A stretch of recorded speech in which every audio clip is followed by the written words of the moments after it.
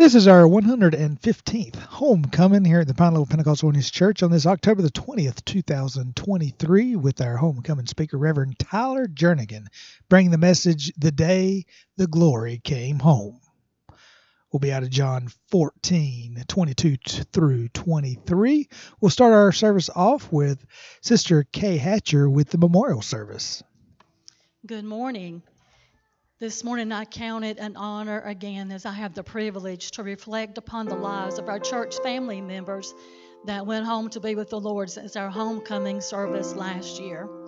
This morning, this candle will shine in celebration of each of their lives.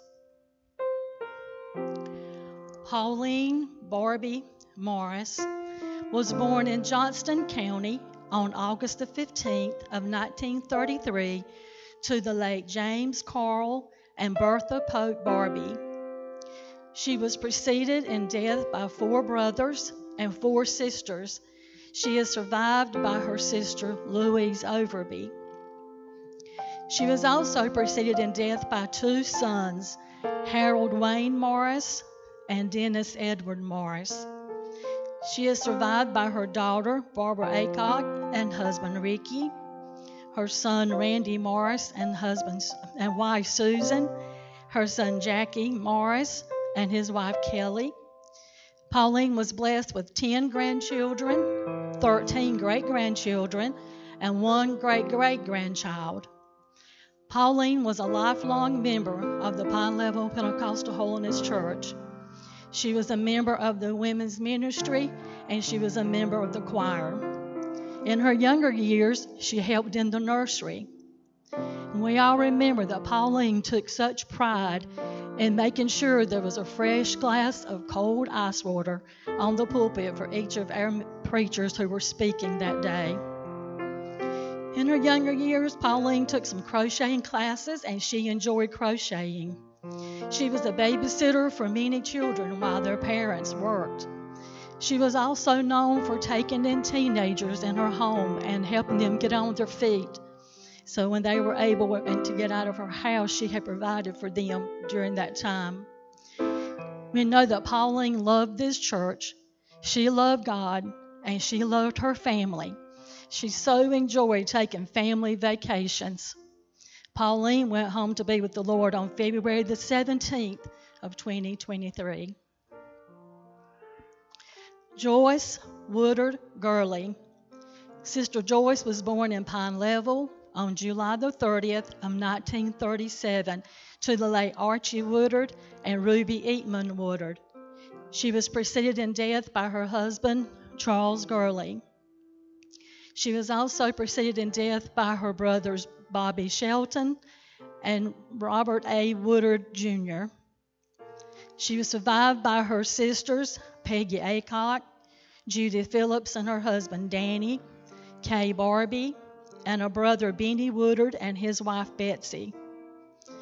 Sister Joyce was blessed with 2 children, Teresa Sauls and her husband, Herbie, and a son, Randy Gurley, and wife, Sandy. Her grandchildren were Chris Sauls and wife, Cassie, Brittany Petty, husband, Adam, Andrew Gurley and wife, Ashley, Lindsay Bach and her husband, Christopher. Sister Joyce was blessed with 11 great-grandchildren. And then when she was able to attend here, she was a choir member and she sang alto. She and her husband served as a church treasurer for some years. Joyce enjoyed spending time with her family, gardening. She enjoyed the beach and she enjoyed the mountains.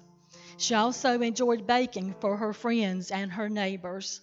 Sister Joyce went home to be with the Lord on March the 19th of 2023. Bernice Cockrell Bunn. Sister Bernice was born in Wilson County on September the 18th of 1939. She was born to the late William and Bessie Cockrell. She was preceded in death by her husband, Gene Bunn. She was also preceded in death by her brothers, Pete Cockrell and Steve Cockrell. She's survived by her brother, Johnny Cockrell, and her sisters, Brenda Godwin, Peggy Clark, Shirley Scott, and Judy Barnes. She is survived by her daughter, Patricia Jones, and a son, Timothy Barnes. She was preceded in death by a daughter, Frances Godwin, and a son, Benny Ray Barnes. She was blessed with 4 grandchildren and 6 great-grandchildren. Sister Bernice loved her family, and she loved this church, and she went home to be with the Lord on April the 21st of 2023. William Edmund Thornton, as we knew as Bill. Brother Bill was born in Sampson County on January the 14th of 1937 to the late Ivy and Annie Bell Thornton. Brother Bill married Sister Ruth Kennedy on September the 16th of 1961. Brother Bill was preceded in death by his brothers, Delma Ray, Bernice, and a Sister Faye Pope, a Sister Edith Brett, and he is survived by brothers and sisters. They are Brian, Jerry, Glenn, Lottie, and Ida. Brother Bill was blessed with 3 daughters, Donna Capps and husband Wesley, Gina Davis and husband Craig, Carol Gunner and husband John. Brother Bill's grandchildren were Lara Jackson and husband Chris, Ryan and girlfriend Stormy, Savannah, Cheyenne, Brooke, and Alyssa. Great-grandchildren are Thomas, Andrew, and McKenna Jackson. Brother Bill served as a Sunday school teacher and usher, and he was a member of the deacon board. He sang in the choir as long as his eyes would allow him to, and he also was a part of the men's ministry and the leadership committee.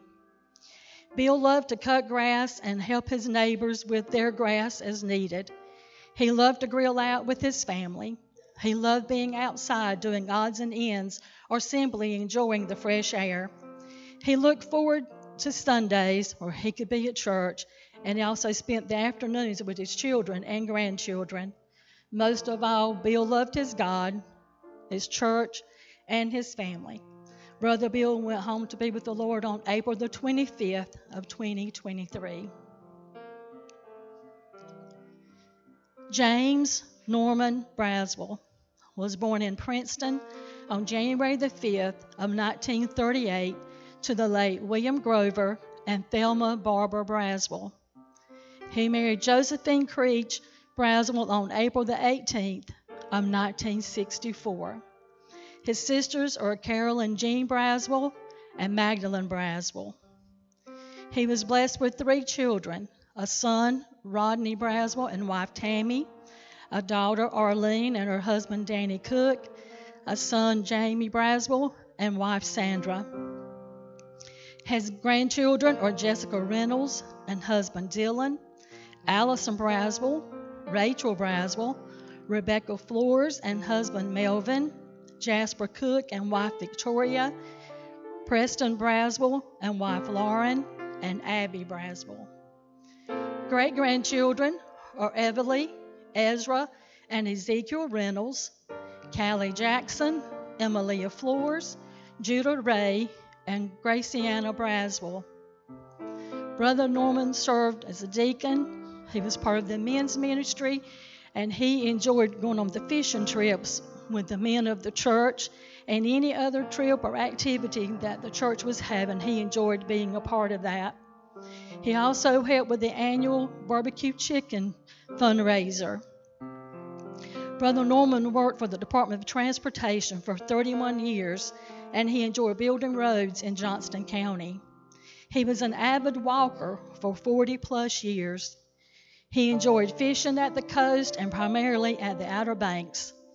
He also worked at home on lawn mowers and other small engine equipment. He was known for working in his barn daily. He loved playing checkers, and he was considered to be an expert. It was very rare that anyone would beat him, even with the ones he played online. We know that Brother Norman loved his family, he loved God, and he loved this church, and he went to be with the Lord on August the 7th of 2023.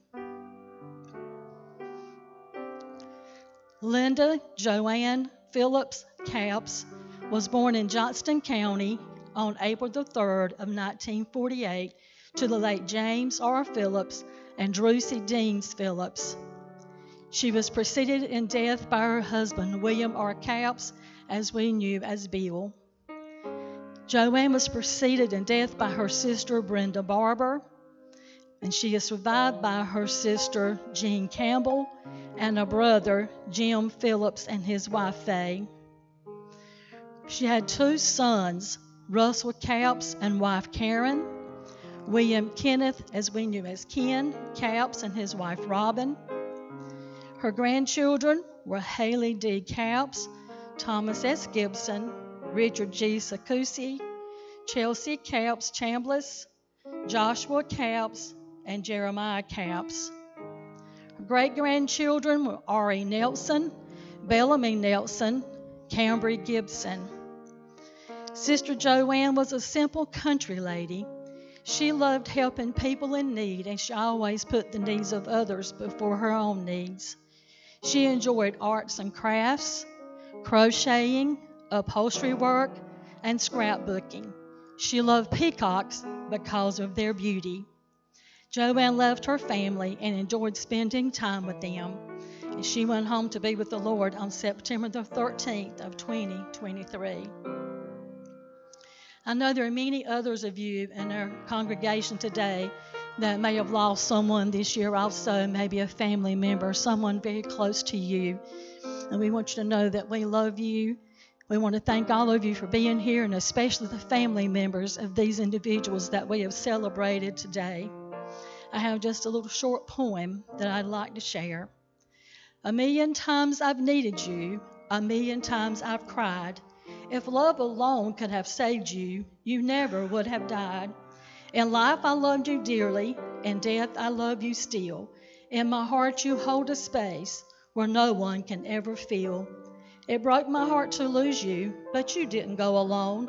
Part of me went with you the day God took you home. Please stand. Thank you. First of all, I want us to, by applause, let's honor those who have gone before us. Amen. Thank God for the path they left for us. And I want to also thank you, Kay. Where's Kay? Where'd she go? Thank you so much for doing that. Because I guarantee you, if they'd said, Pastor, that's your job, I would have messed it up. So thank you so much. By the way, you look very sparkly today. Amen. Father, we thank you for those who have gone before us. We thank you for those who have paved the path that we might walk down a clearer path, that we could do your will and continue the work of God in this church here in this little town of Pine Level. We thank you for 115 years we have existed as a local church in this area, and I thank you for the souls that have been saved and how many of them are in heaven even today because of the witness of this church. And Lord, I do believe truly that if we will follow you with our whole heart, our best days are not behind us. I believe they're in front of us. And we pray, God, that you will bless the remainder of this service. We give you all the glory, all the praise, and all the honor. And everybody said together, amen. Remain standing as we worship the Lord in song. Amen. You know, there has been a lot of experience passed away this year. But thank God we're going to be able to see them one day. Amen. Open the eyes of my heart. Open the eyes of my heart, Lord. Open the eyes of my heart. I want to see you. I want to see you. Open the eyes of my heart, Lord. Open the eyes of my heart. I want to see you. I want to see you.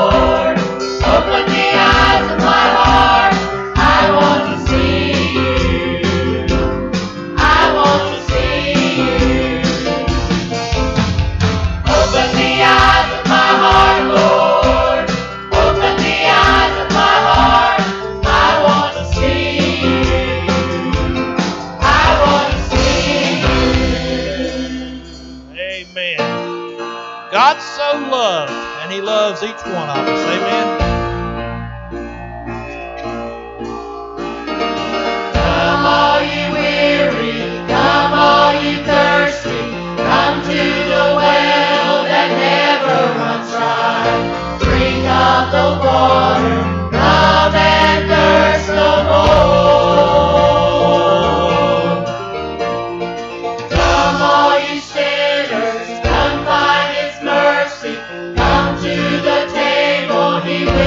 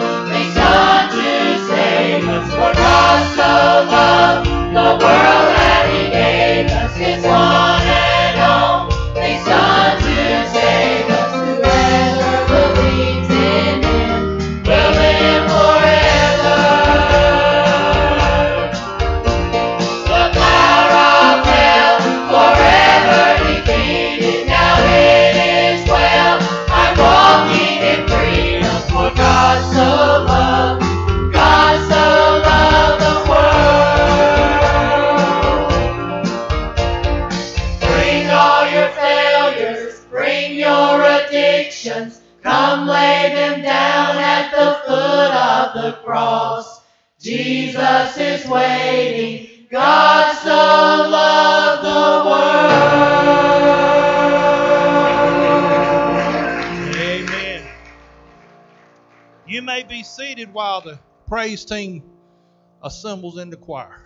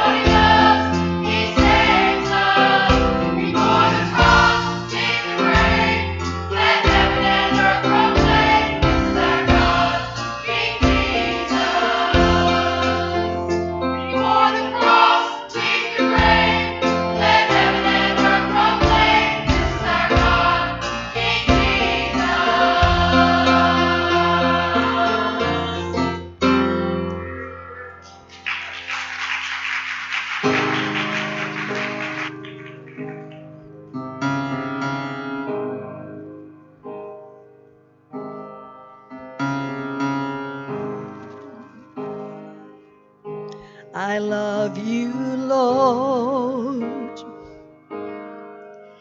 for your mercy never fails me. All my days I've been held in your hands. From the moment that I wake up till I lay my head, oh, I will sing of the goodness of God.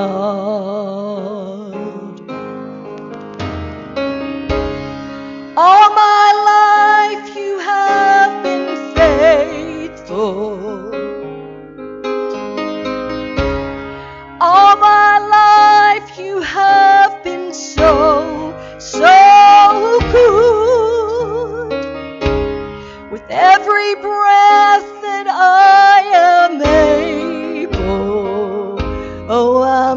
gonna sing of the goodness of God. I love your voice. You have led me through the fire In darkest night, You are close like no other. I've known you as a father. I've known you as a friend. And I have lived in the goodness of God. All my life you have been faithful. All my life you have been so good. Every breath that I am able, Oh, I will sing of the goodness of God. Your goodness is running after, it's running after me. Your goodness is running after, it's running after me. my life laid down, I surrender now. I give you everything. Everything. Your goodness is running after me. Your goodness is running after. It's running after me.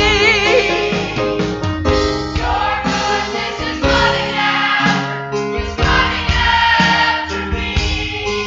With my life laid down, I surrender now. I give you everything. Your goodness is running after. It's running after me.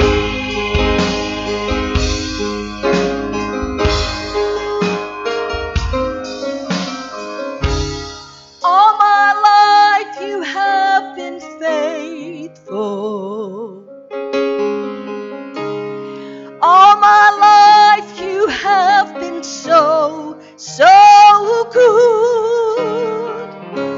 With every breath that I am able, oh, I'm gonna sing of the goodness of God. I'm gonna sing.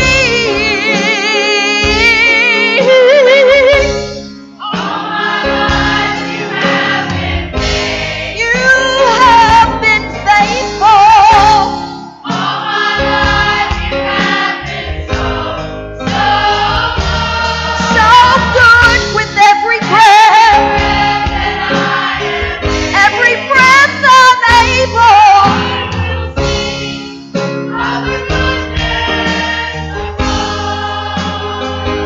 I'm gonna sing of the goodness of God. I'm gonna sing of the goodness of God.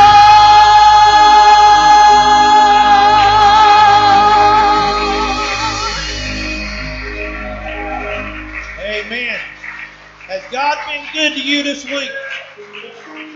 You know, it's never too late to give God what He deserves, because I guarantee you He's going to give you what you deserve. Amen. Can we do a little more of that? I think so Let me too. get some water.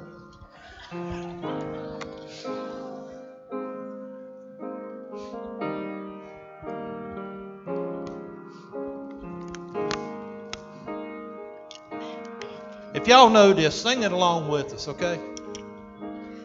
I love you, Lord, for your mercy never fails me. All my days I've been held in your hands. From the moment that I wake up till I lay my head, oh, I will sing of the goodness goodness of God. All my life you have been faithful. Sing it. All my life you have been so good. With every breath that I am able, oh, I'm gonna sing of the goodness of God. I love your voice. You have led me through the fire in darkest night. You are close like no other. I've known you as a father. I've known you as a friend, and I have lived in the goodness of God. All my life you have been faithful. Oh, yes, you have. All my life you have been so good. With every breath that I am able, I'm to sing of the goodness of God. Your goodness is running after, it's running after me. Your goodness is running after, it's running after me. My life laid down, I surrender now, I give you everything. Your goodness is running after, it's running after me.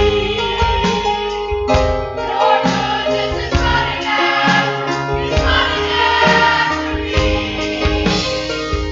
Your goodness is running after, it's running after me. My life laid down, I surrender now, I give you everything. Your goodness is running after, it's running after me.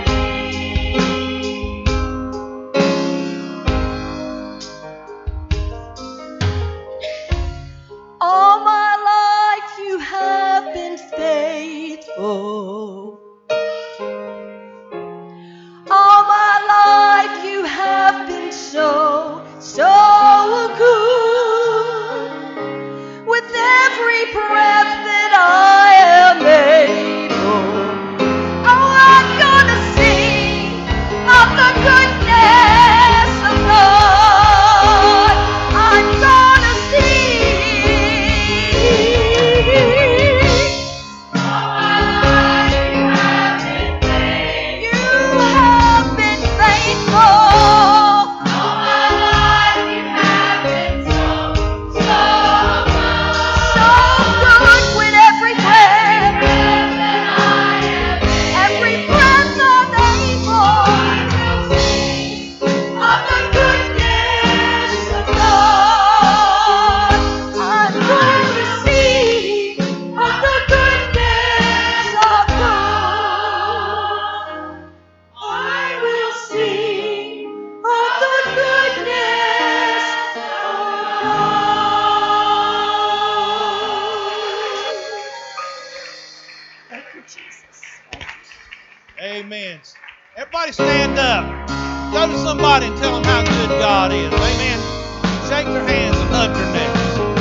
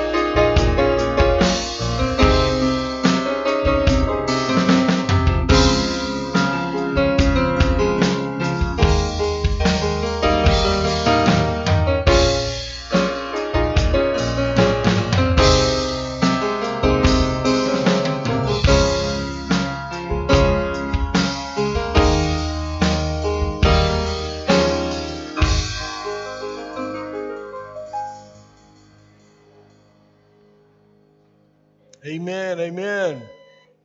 How about the choir this morning? It's pretty good, wasn't it? That's pretty good.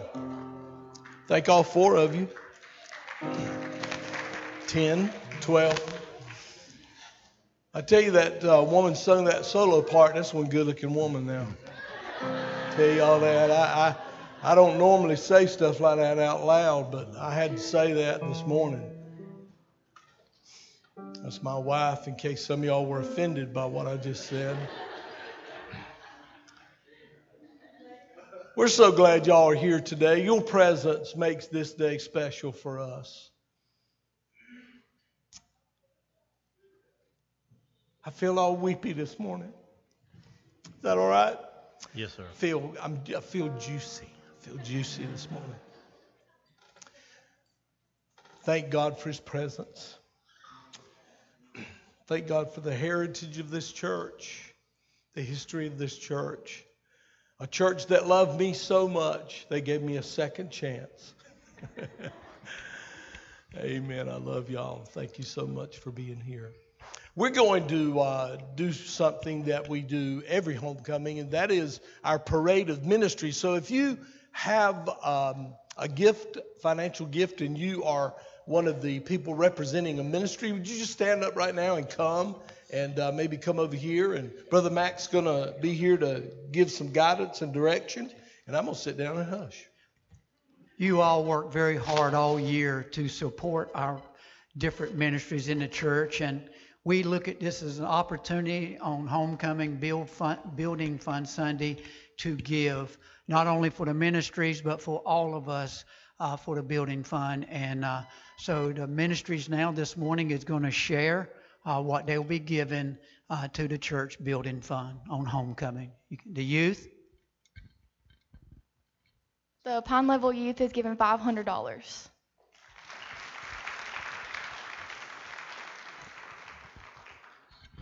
The men's ministry would like to donate $2,000. We've been blessed this year. The fellowship ministry is donating $1,000, and let me put in a plug right now. If you hadn't seen it, there are flyers outside on the doors and everything that we are taking orders for hams and butts for November the 22nd. That's when we're going to cook them. So keep this in mind. If you have not ordered one yet, which I do not have many that has ordered yet, so I know some of you have not. But please support the fellowship ministry, and we do appreciate it. Thank you. And the women's ministry gives $1,000. Thanks, all. Something that we have not done previously. Wow, this is going to be hard to get out, Brother Farrell. As your deacon board, we look at the 6 men we have left as ministers also. And this year, the deacon board wanted to do a little something special to honor 2 of our deacons that went home this year, Brother Norman and Brother Bill Thornton. You know, we've already missed them a lot. These 2 men were deacons that was full of God's wisdom. They loved God, they loved Jesus, and there ain't no doubt. Their wisdom helped us through.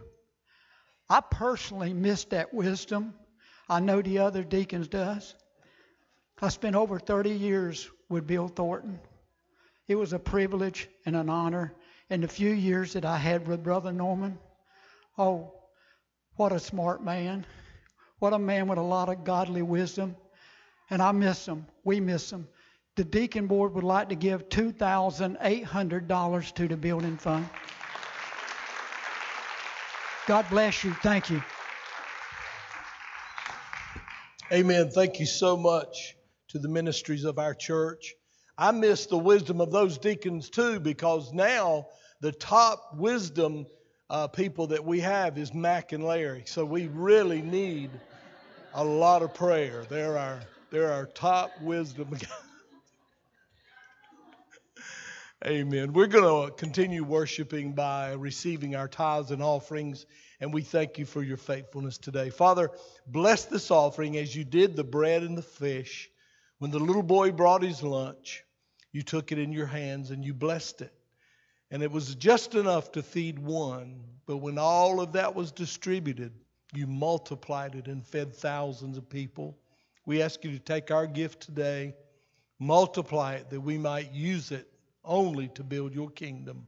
In Jesus' name, amen.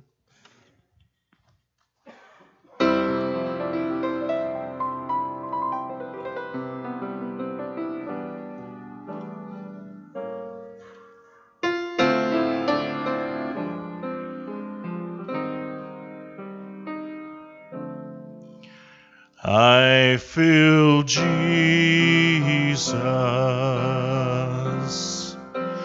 I feel Jesus. I feel Jesus in this place. How my soul does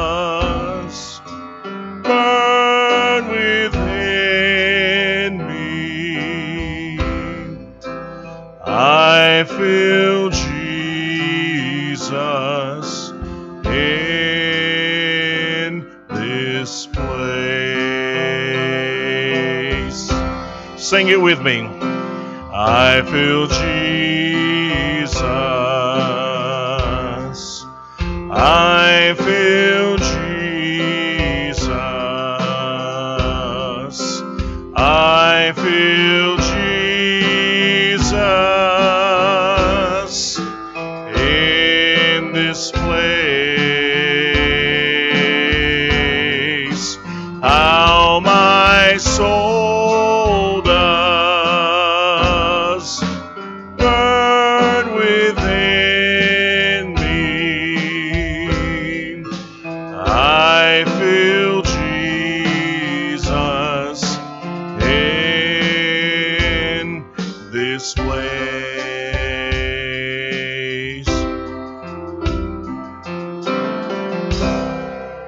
Amen. Can you say amen to that? I tell you, I do feel his presence here today. Thank the Lord for your presence, but I'm even more thankful for his. How many of you have heard Tyler Jernigan preach before? Amen. Well, those of you who haven't, you are in for a big disappointment. No. You're in for a treat. Amen. Those of you who have heard him said, amen. Amen. I'll tell you all this right now. Out of all the preachers I know, Tyler's one of them. He's one of the preachers I know. And I just wanted to say that from the depths of my heart. You know, when I'm going to have a guest speaker, I like to hear from the Lord. I like to make sure that I've got some signal, some sign that this is the right man. And I want to tell you all that the reason I asked Tyler to do our homecoming this year is because I had a dream about him. I dreamed about him. I dreamed that, and I know this may seem a little strange, but I dreamed that I died and went to heaven.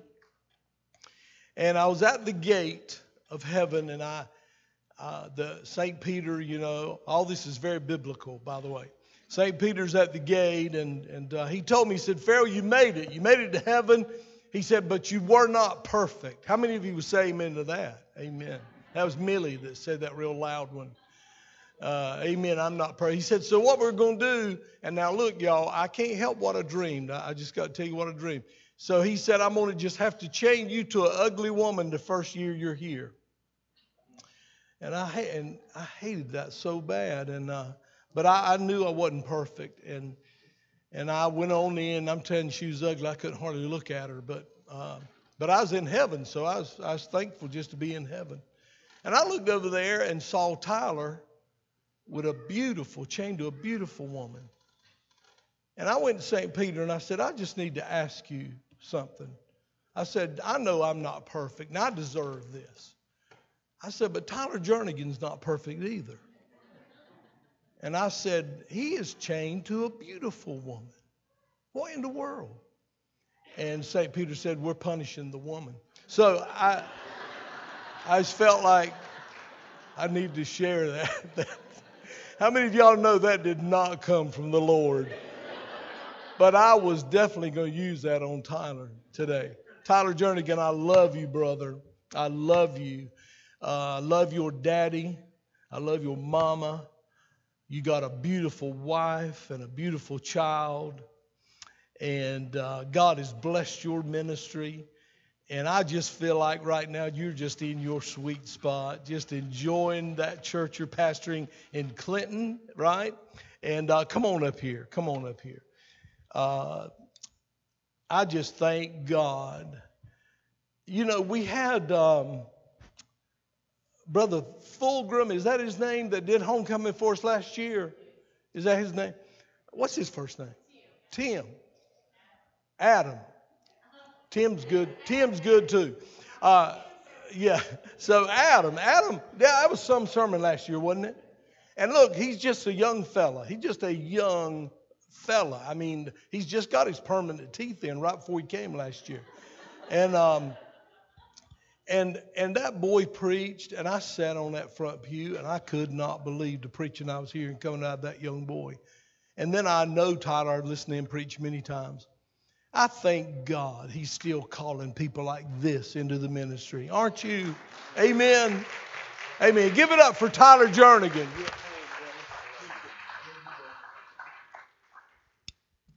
Well, thank you for that introduction. I appreciate that. It is so good to be at Pine Level. I think your choir sounds as good right now as they ever have, Mr. David. You are doing an excellent job. You really are. And Joey and all of those that help him have made sure that everything's in place for me. You're blessed to have these people. And you have my favorite piano player.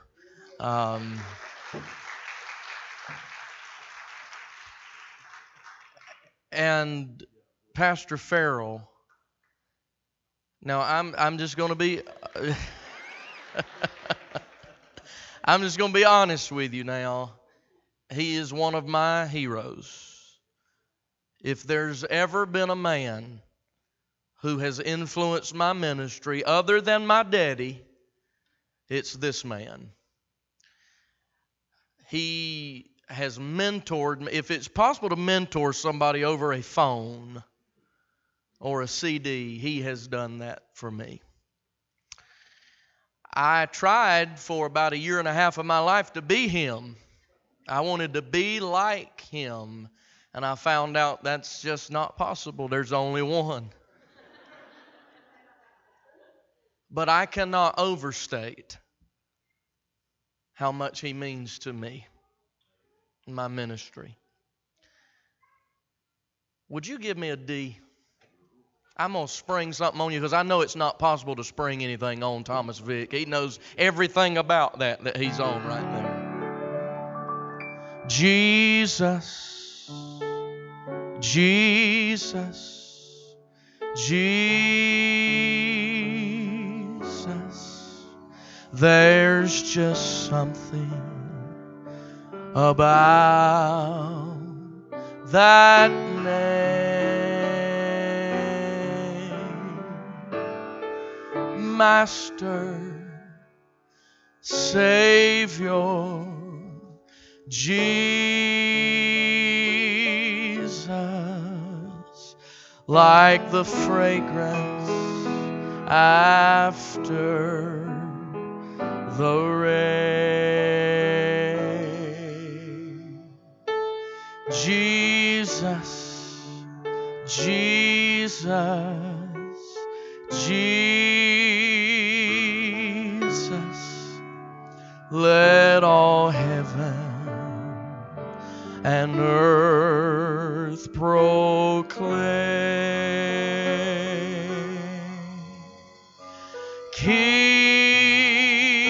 and kingdoms, they will all pass away, but there's something about that name. I want us to sing that again. This sister right here, who you've lost your son, the Lord's healing your heart right now. Jesus, Jesus, Jesus. There's just something about that name. Master, Master, my Savior, Jesus, like the fragrance after the rain. Call His name, Jesus, Jesus, Jesus, Jesus. Let all heaven and earth proclaim. Kings and kingdoms, they will all pass away, but there's something about that name. Thank you, Jesus. Thank you for the sweetness of your presence that has filled this room this morning. Holy Spirit, speak through me to your people. Make me a blessing to this man of God, this pastor, as he is a blessing to my life. May I leave here empty today, knowing that I have poured my heart out as you have seen fit. Thank you, Father, in Jesus' name. Give the Lord a hand clap of praise. Hallelujah. Hallelujah. I'm glad to have my brother Jacob with me and his girlfriend Elvie. I didn't even know they were coming with me until they knocked on my door this morning and asked me if I was ready to leave. So I'm glad that they're with me. My wife and my two girls are on their way home from the mountains, so I haven't seen them since Friday. So I'm kind of excited about getting to see them this afternoon. But thank you so much again for the invitation to be here. I'm a little nervous to have Pastor Farrell on the front row. I've preached in a church that he pastored before, but he wasn't there. And so that made it, a little easier. But to show you how nervous I was that day, this when me and Brian kind of formed a friendship, I locked my keys in my truck that morning. And so I just had to go to the guy that I semi-knew and said, I locked my keys in my truck. And so while I was preaching, he was breaking in my truck. And so that's how nervous I was that morning. So I'm kind of glad I ain't by myself today. Ain't no telling what I'd do today.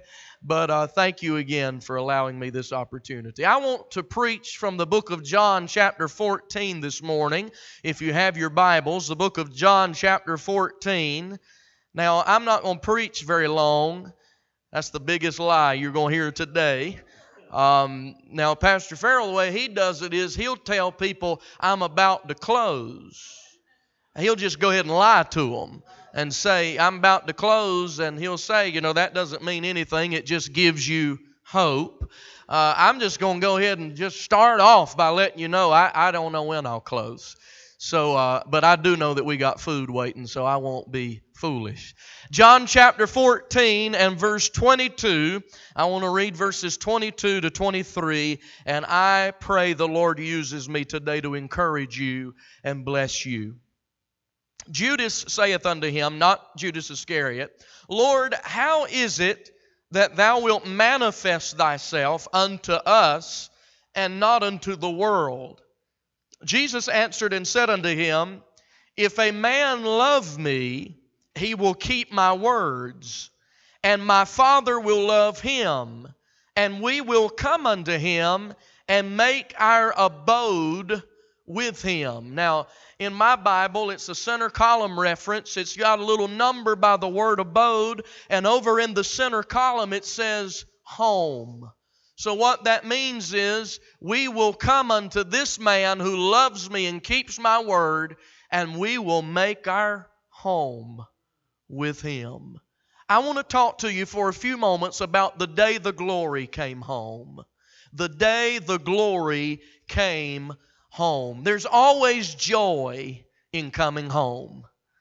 I haven't lived at home for several years now, but even when I go home, it feels good to turn my truck off and close the door and walk up the steps and open the door and smell Mom and Daddy's house and know that I'm home. And I still go to their refrigerator without asking. I still go to their pantry without asking. You can ask Jacob. Our daddy hides the good snacks because he knows that we'll just walk in and start eating. But I love going home. There's nothing like going home. But no matter what homecoming we talk about this morning, whether it's going home to where you were raised, or whether it's your home that you live in now, or whether it's coming home to the church that you were raised in, none of that compares to the day the glory comes home. If you'll let me, I want to start in the book of Genesis. I want to go before chapter 3 when sin came into the picture. And I want us, if we can, in our mind's eye, to imagine what it must have been like to be Adam and Eve in the Garden of Eden before sin ever became a reality. The Bible says that God, Jehovah God, would descend the royal stairway of heaven. He would walk down the steps and he would get beside Adam and figuratively put his arm around him, and they would walk in the cool of the garden with the cool breezes of eternity blowing around Adam's shoulders. He had the confidence that nothing would ever separate him from this communion and fellowship with God.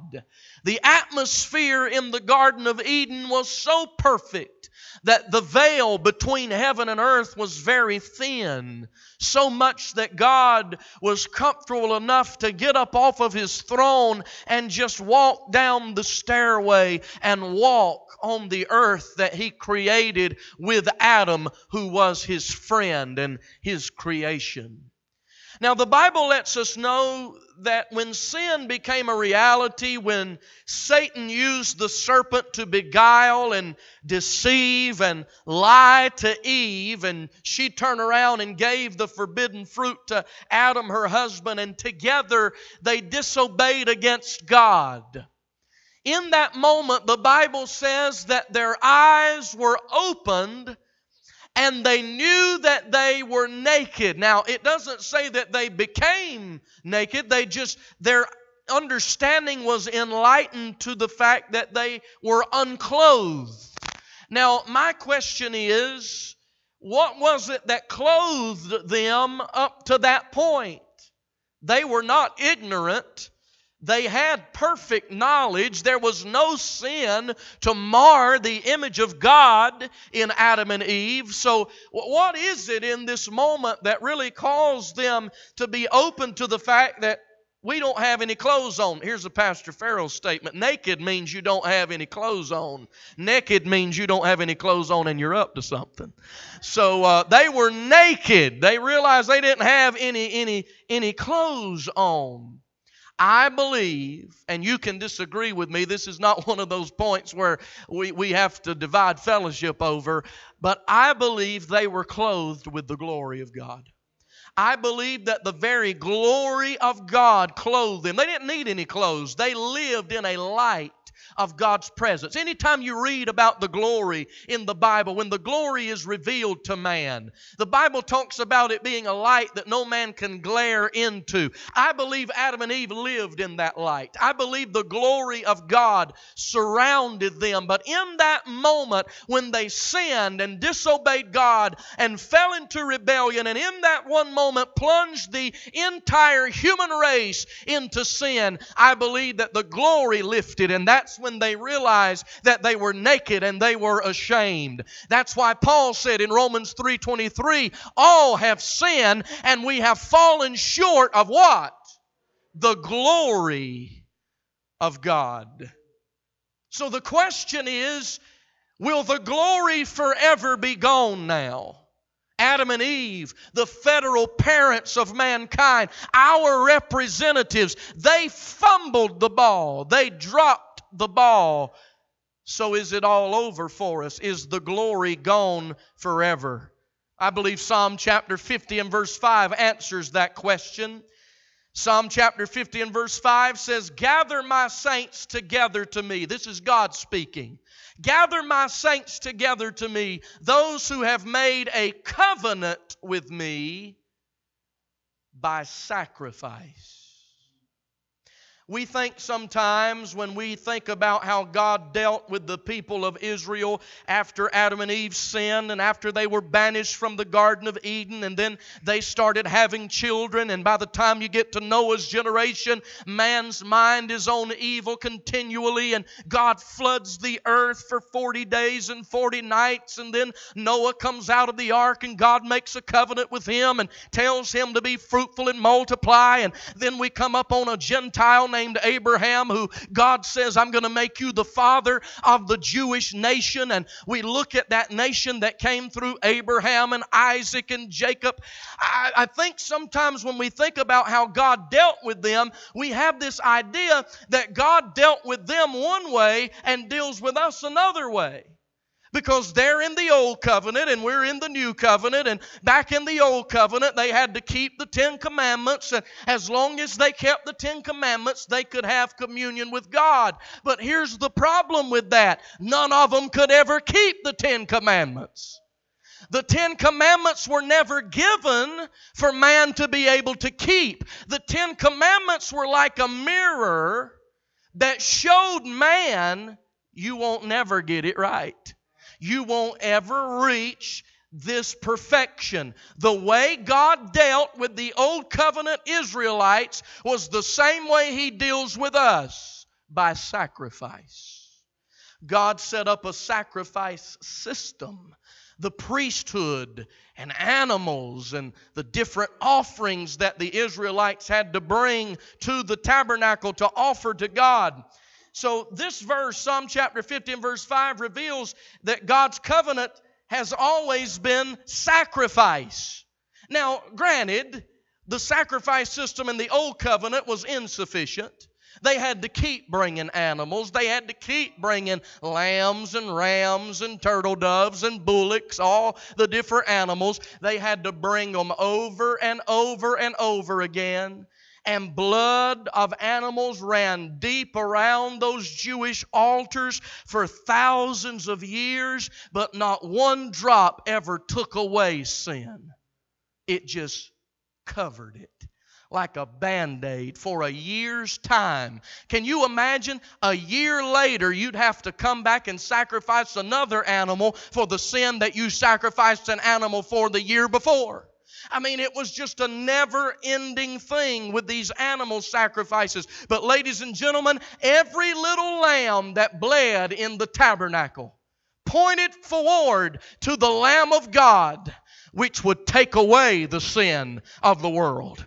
Jesus' blood would not just cover sin. Jesus' blood would take sin away. And so, the tabernacle of Moses became the place of sacrifice. This was the place the Israelites would bring their animals with a sin-tainted conscience and have their faith in these animals, that when this blood is shed and the priest slits the throat of this animal, my sin is going to be covered for a year's time. But even when they walked away from that place of sacrifice, they knew there was never getting away from that cloud of sin and its payment. I'm going to have to do this all over again because I can't keep the 10 Commandments. Well, this place of sacrifice, which we're going to talk about for just a few moments, was so special to the plan of God for the people of Israel that He set it up in the middle of their camp. and all the tribes camped around this building or this tent called the tabernacle. Just let me give you an example. This tabernacle would be in the middle of the camp. You would have the tribes all the way around the tabernacle. The tribe of Judah would camp on the eastern side of the tabernacle, and they would fly their flag in their campsite. The flag of the tribe of Judah was a lion of gold on a field of scarlet. The tribe of Ephraim, they camped on the western side. Their flag was a black ox on a field of gold. The tribe of Reuben camped on the south side. Their flag was a man on a field of gold. And the tribe of Dan camped on the northern side, and their flag was a golden eagle on a field of blue. Now, interestingly enough, all four of these flags coincide with the pictures of the synoptic Gospels, Matthew, Mark, Luke, and John, the four pictures that the Gospel writers give us of the Lord Jesus Christ. Just for example, the lion on Judah's flag represents the king in the book of Matthew. Matthew wrote his Gospel to the Jews, and he presented Jesus as the King of the Jews. The ox represents the servant. And when Mark wrote his gospel to the Romans, he presented Jesus as a servant. The man on one of those flags represents the Son of Man, which is the picture that Luke painted to the Greeks. And then the eagle represents the highest heavenly being. And John wrote about the Son of God to whosoever would listen to Him. So I want to go ahead and spoil the story. I can ruin a sermon.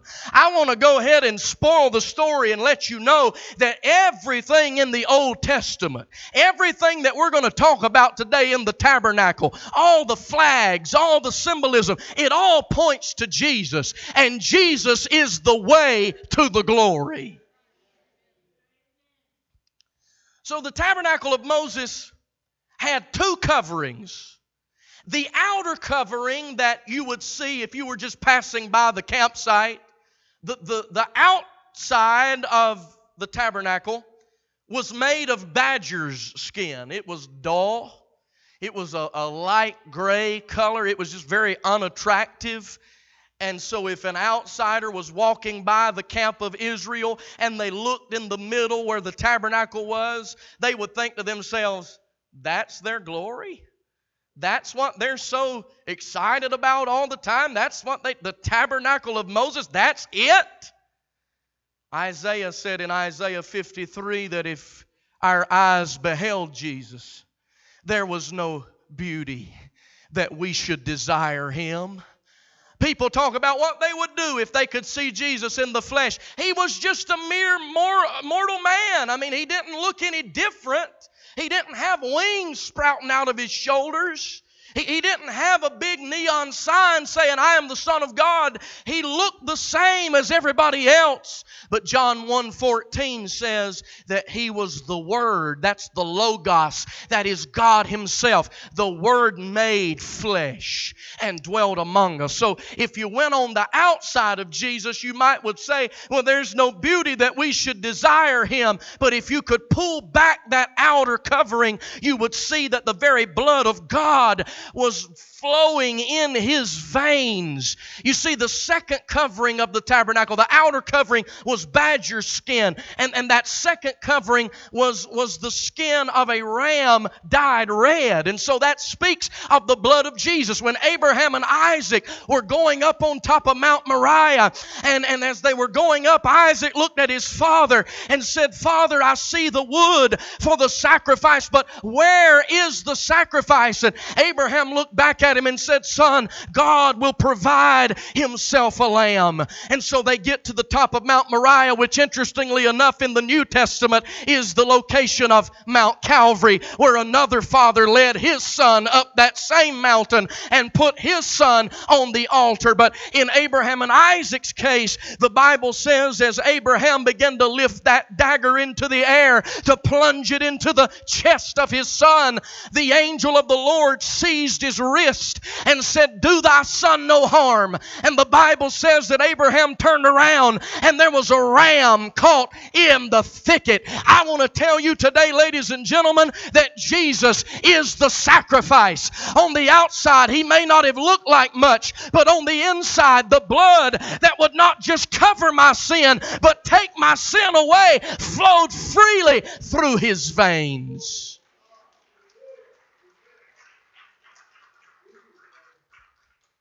So I want to show you the way the Israelites got to the glory. I promise I've not forgotten that that's what I'm supposed to be preaching about today. But the first thing you should notice up here on my picture is that there's only one way to get in. There's only one way to get to the tabernacle of Moses. You see the lines on the sides, that's like a box that the tabernacle kind of was built in, and the only way you could get past that box into the tabernacle was through the eastern gate. Jesus said in John 14:6, "I am the way, the truth, and the life. And no man comes to the Father unless he comes through me." It might be too simple for you today, but I'm going to tell you again, Jesus is the only way. Jesus is the only way to the glory. Ezekiel chapter 43 speaks of the glory returning to the temple. Verses 1 and 2 says, "Afterward he brought me to the gate," listen, "the gate that faces toward the east. And behold, the glory of the God of Israel came from the way of the east." So the glory would only enter through the eastern gate.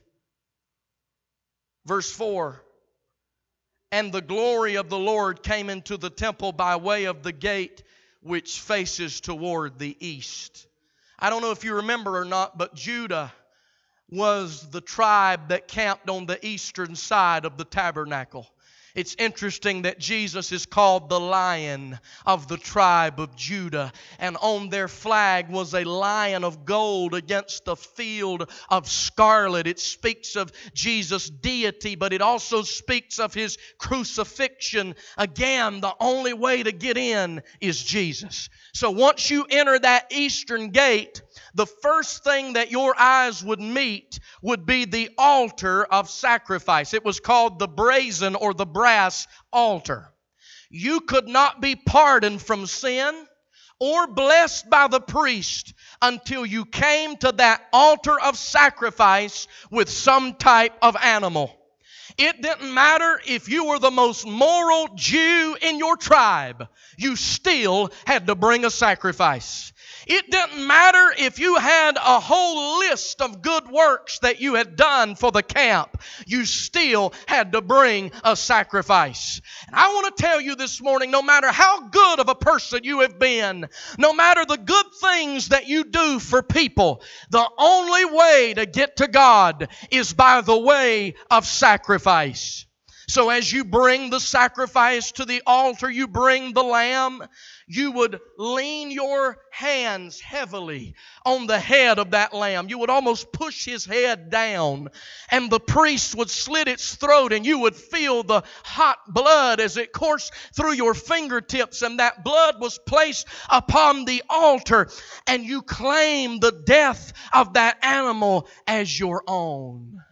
I don't mean to be gory, but there was one called the Lamb of God who hung on an altar called a cross and shed blood from every pore of His body. And if you will believe in that blood today, you can be saved. You can be set free from sin. Addiction can let go of you. Habits can let go of you. The past that you can't escape can let go of you. Only through the blood. So the brazen altar is the cross of Jesus. The altar of sacrifice is the cross where Jesus shed His blood. As a matter of fact, it's interesting in Luke chapter 24, verse 39, when Jesus appeared to His fearful disciples who had locked themselves up in an upper room. Jesus had been crucified. They were afraid they were next. And this is what Jesus said to them when He appeared to them. He said, "Handle me and see, for a spirit does not have flesh and bones as I have." We would have said flesh and blood, but the reason He didn't say flesh and blood is because He had poured His blood out on Calvary's cross. So the next object after the cross or after the altar of sacrifice would have been the brazen or the brass laver. It's a wash basin. In Sampson County, we call them sinks.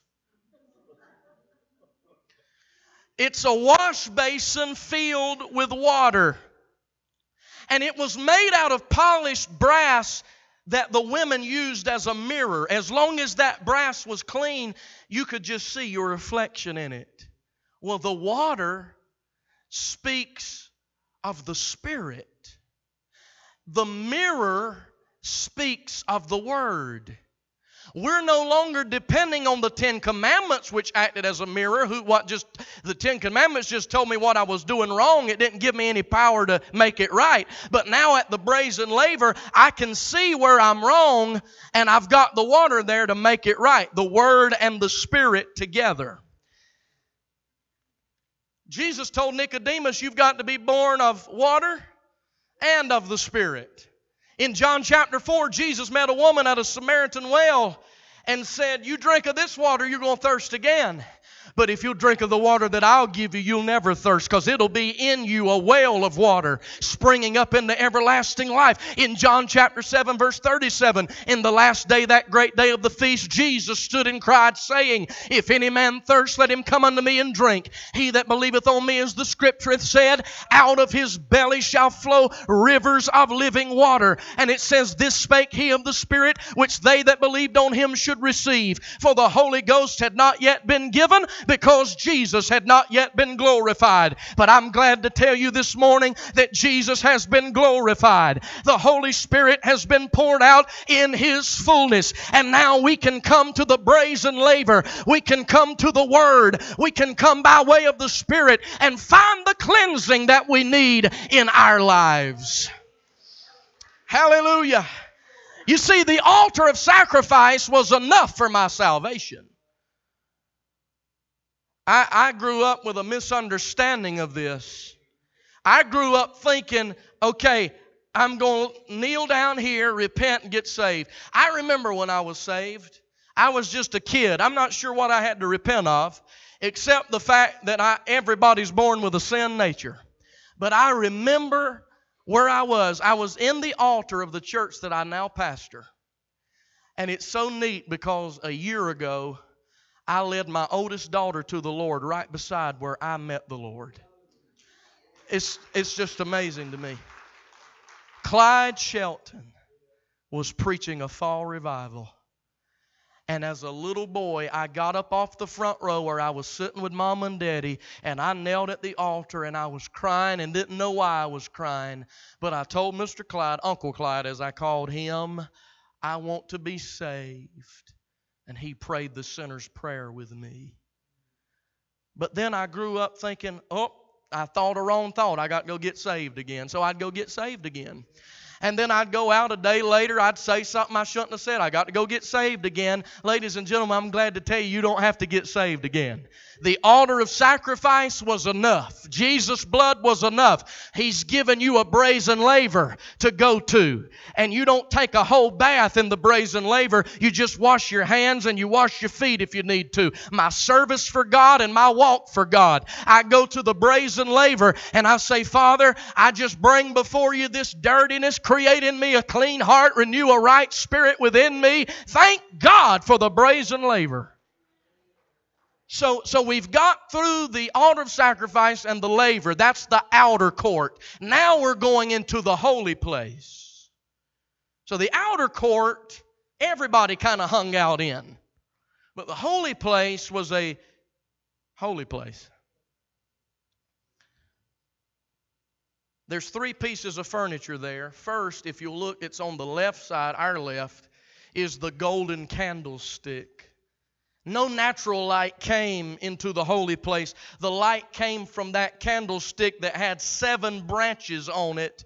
And one of those branches, the one right in the middle, continually fed oil to the other 6 branches, and that light shined continually in the holy place. It speaks of the illumination of the Holy Spirit, that you don't have to live your life in darkness, wondering, do I go left or right here? Do I stand still or do I move forward? Lord, what does God want me to do? I don't know what God's will is for my life. You don't have to live that way because He's given you the illumination of the Holy Spirit.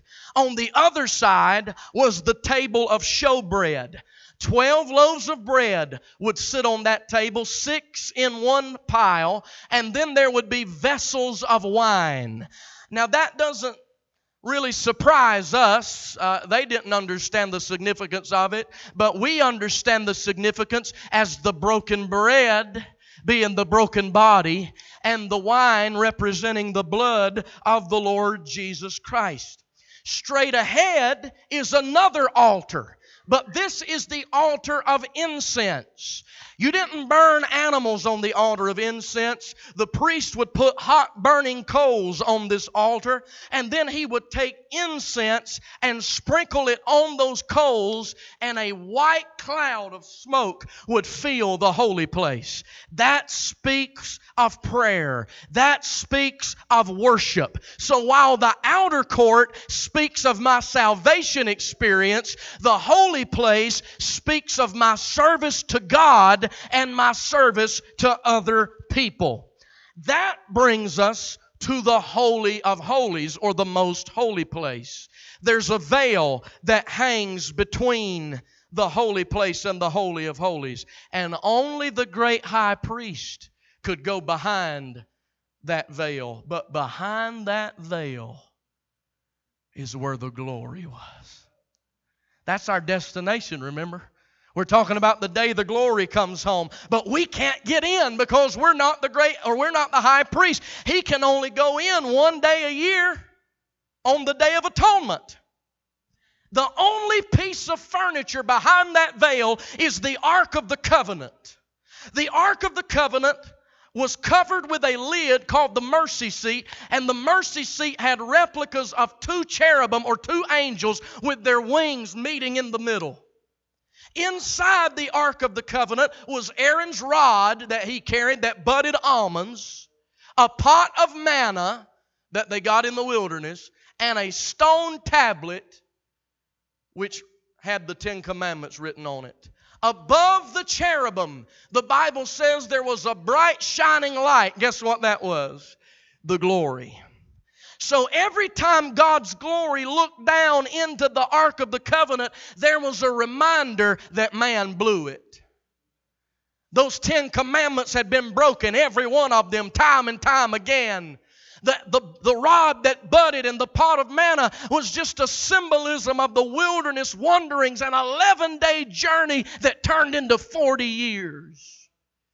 So every time God's glory peered down into the Ark of the Covenant, God was reminded that man had broken His law and fell short of His standard until the high priest came in, not with any blood that he had shed on his own, but the blood of another sacrifice. And he sprinkled the sacrifice on the mercy seat, and the blood turned a throne of judgment into a throne of mercy. I want to tell you that the Bible says that Moses' tabernacle, the tabernacle that we've been walking through this morning, that it was built after as a shadow or a replica of things in the heavenlies. I want to tell you that we have a great high priest that passed through the veil into the Holy of Holies in heaven, not with the blood of bulls and goats, not with the blood of an animal, but with His own precious blood. He went into the Holy of Holies and sprinkled His blood.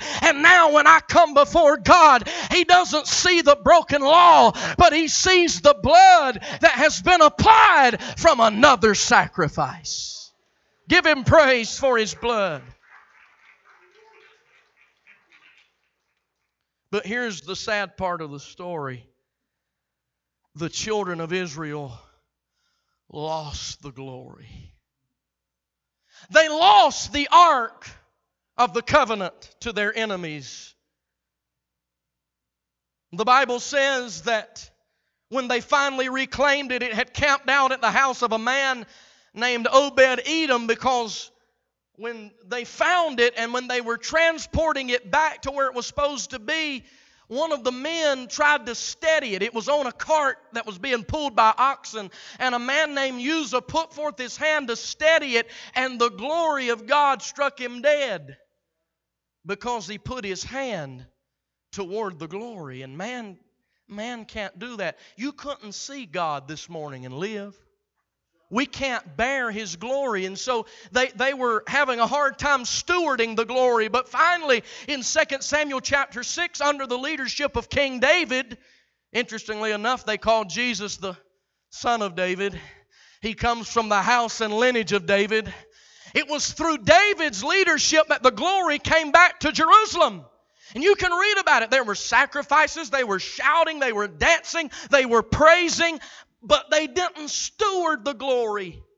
They got excited when the visible representation of the glory came back into the city, and King David took his kingly garments off and danced in his linen ephod. Everybody was caught up in the visible representation of the glory coming back into Jerusalem, but they got back in a rut. And they would serve God and backslide and hit rock bottom and turn around and repent. They'd serve God and backslide and hit rock bottom and turn around and repent. It was a vicious cycle that went over and over and over. And finally, ladies and gentlemen, I'm skipping a lot of information, but for 400 to 600 years, heaven was silent.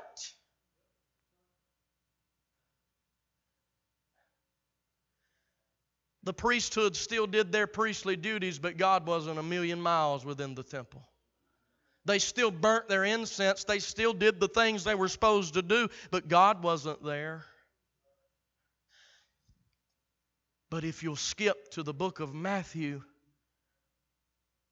there's rumor going around that there's a wild man named John the Baptist that's out by the river Jordan baptizing people. He's out in the murky Jordan River and he's got on a camel's hair coat. He's eating grasshoppers and wild honey, got grasshopper legs sticking out between his teeth. And he's out there proclaiming, repent, for the kingdom of heaven is at hand. And they come to him and say, who are you? Are you Elijah the prophet? Are you the Messiah? He says, oh no, I'm a voice crying in the wilderness, make straight the paths, prepare the way of the Lord. Now here's an interesting thing about John the Baptist. His father was a priest. Zacharias was a priest after the Aaronic priesthood, the priesthood of Aaron.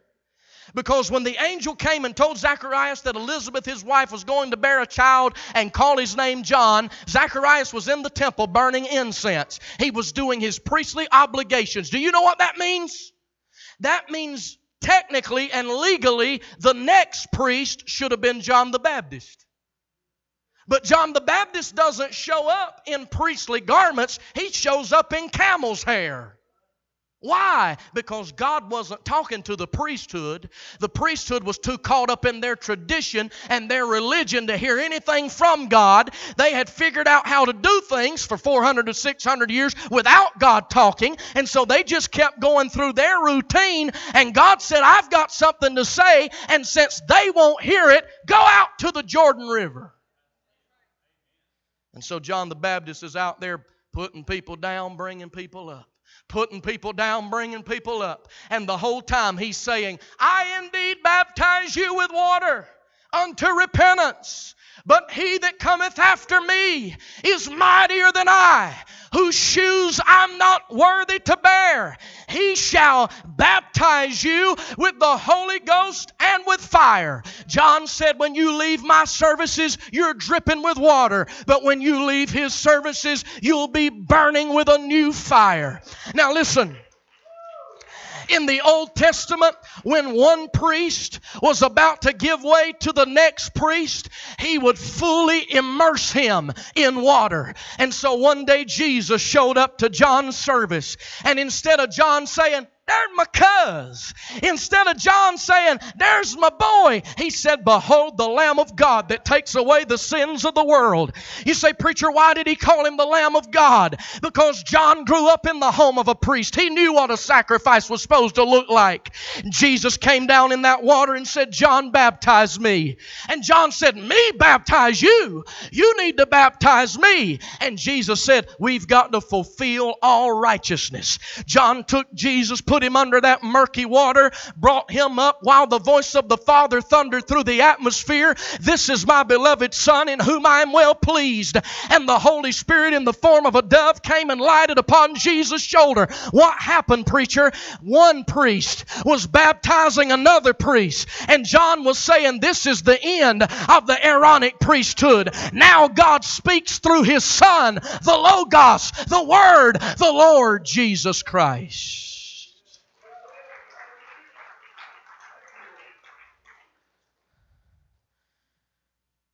So will the glory ever come home, preacher? I want to tell you, it already come home when Jesus came to this earth. Brother, you can get ready. And He came unto His own, John 1:12, and His own received Him not. But as many as would receive Him, to them gave He the power to become the sons of God, even to them that believe on His name. Now it's not just a Jewish thing, it's a whosoever will thing. But Jesus left too now. Jesus was crucified, right? He had to be for us to get into the glory. There's no way around that altar of sacrifice. Jesus had to die. But before He ascended back to heaven, He told His followers, behold, I send the promise of my Father upon you. But tarry ye in the city of Jerusalem until you be endued with power from on high. We've read it for years. Acts chapter 2, the day of Pentecost fully come. They're all with one accord in one place. Suddenly there came a sound from heaven as of a rushing mighty wind. It filled all the house where they were sitting. There appeared unto them cloven tongues like as of fire, and sat upon each of them, and they were all filled with the Holy Spirit. That was the glory coming home. Because God never wanted to dwell in a badger skin tent. God never wanted to dwell in Solomon's temple. He wanted to dwell in His people. And now Paul says your body is the temple of the Holy Spirit. Here's another Farrell Hardison quote. I have to tell you that now, but at home, at my church, I just preach it and don't give him the credit. But here I have to give him the credit because he knows that it's his. In the Old Testament, God had a temple for His people. In the New Testament, God has a people as His temple. He doesn't want to dwell in brick and mortar on the side of a street corner. He wants to live in you.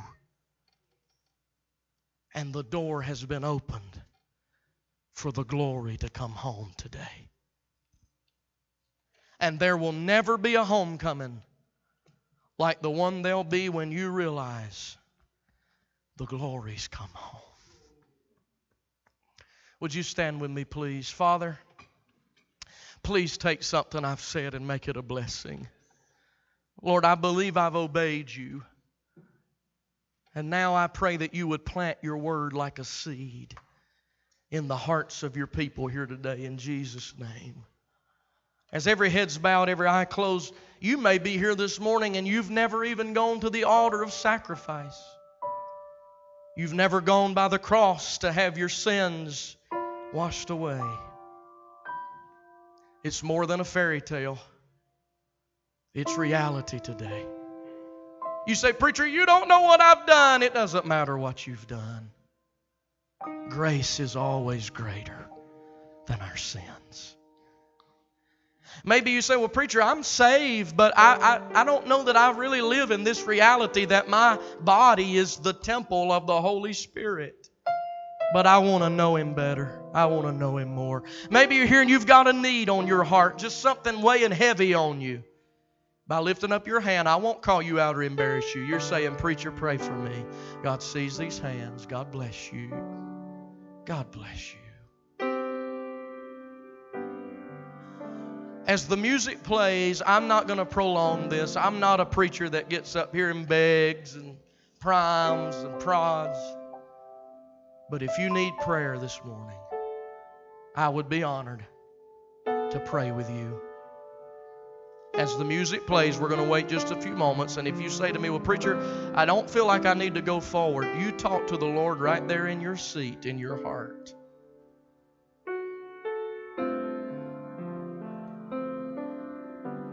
Just be honest with Him today.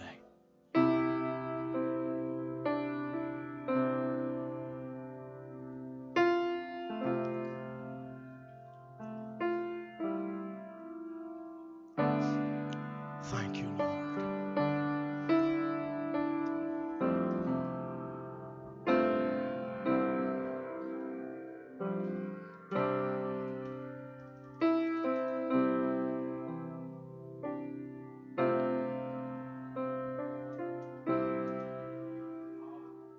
The Pine Level Pentecostal Holiness Church Incorporated, copyright 2023. Happy homecoming.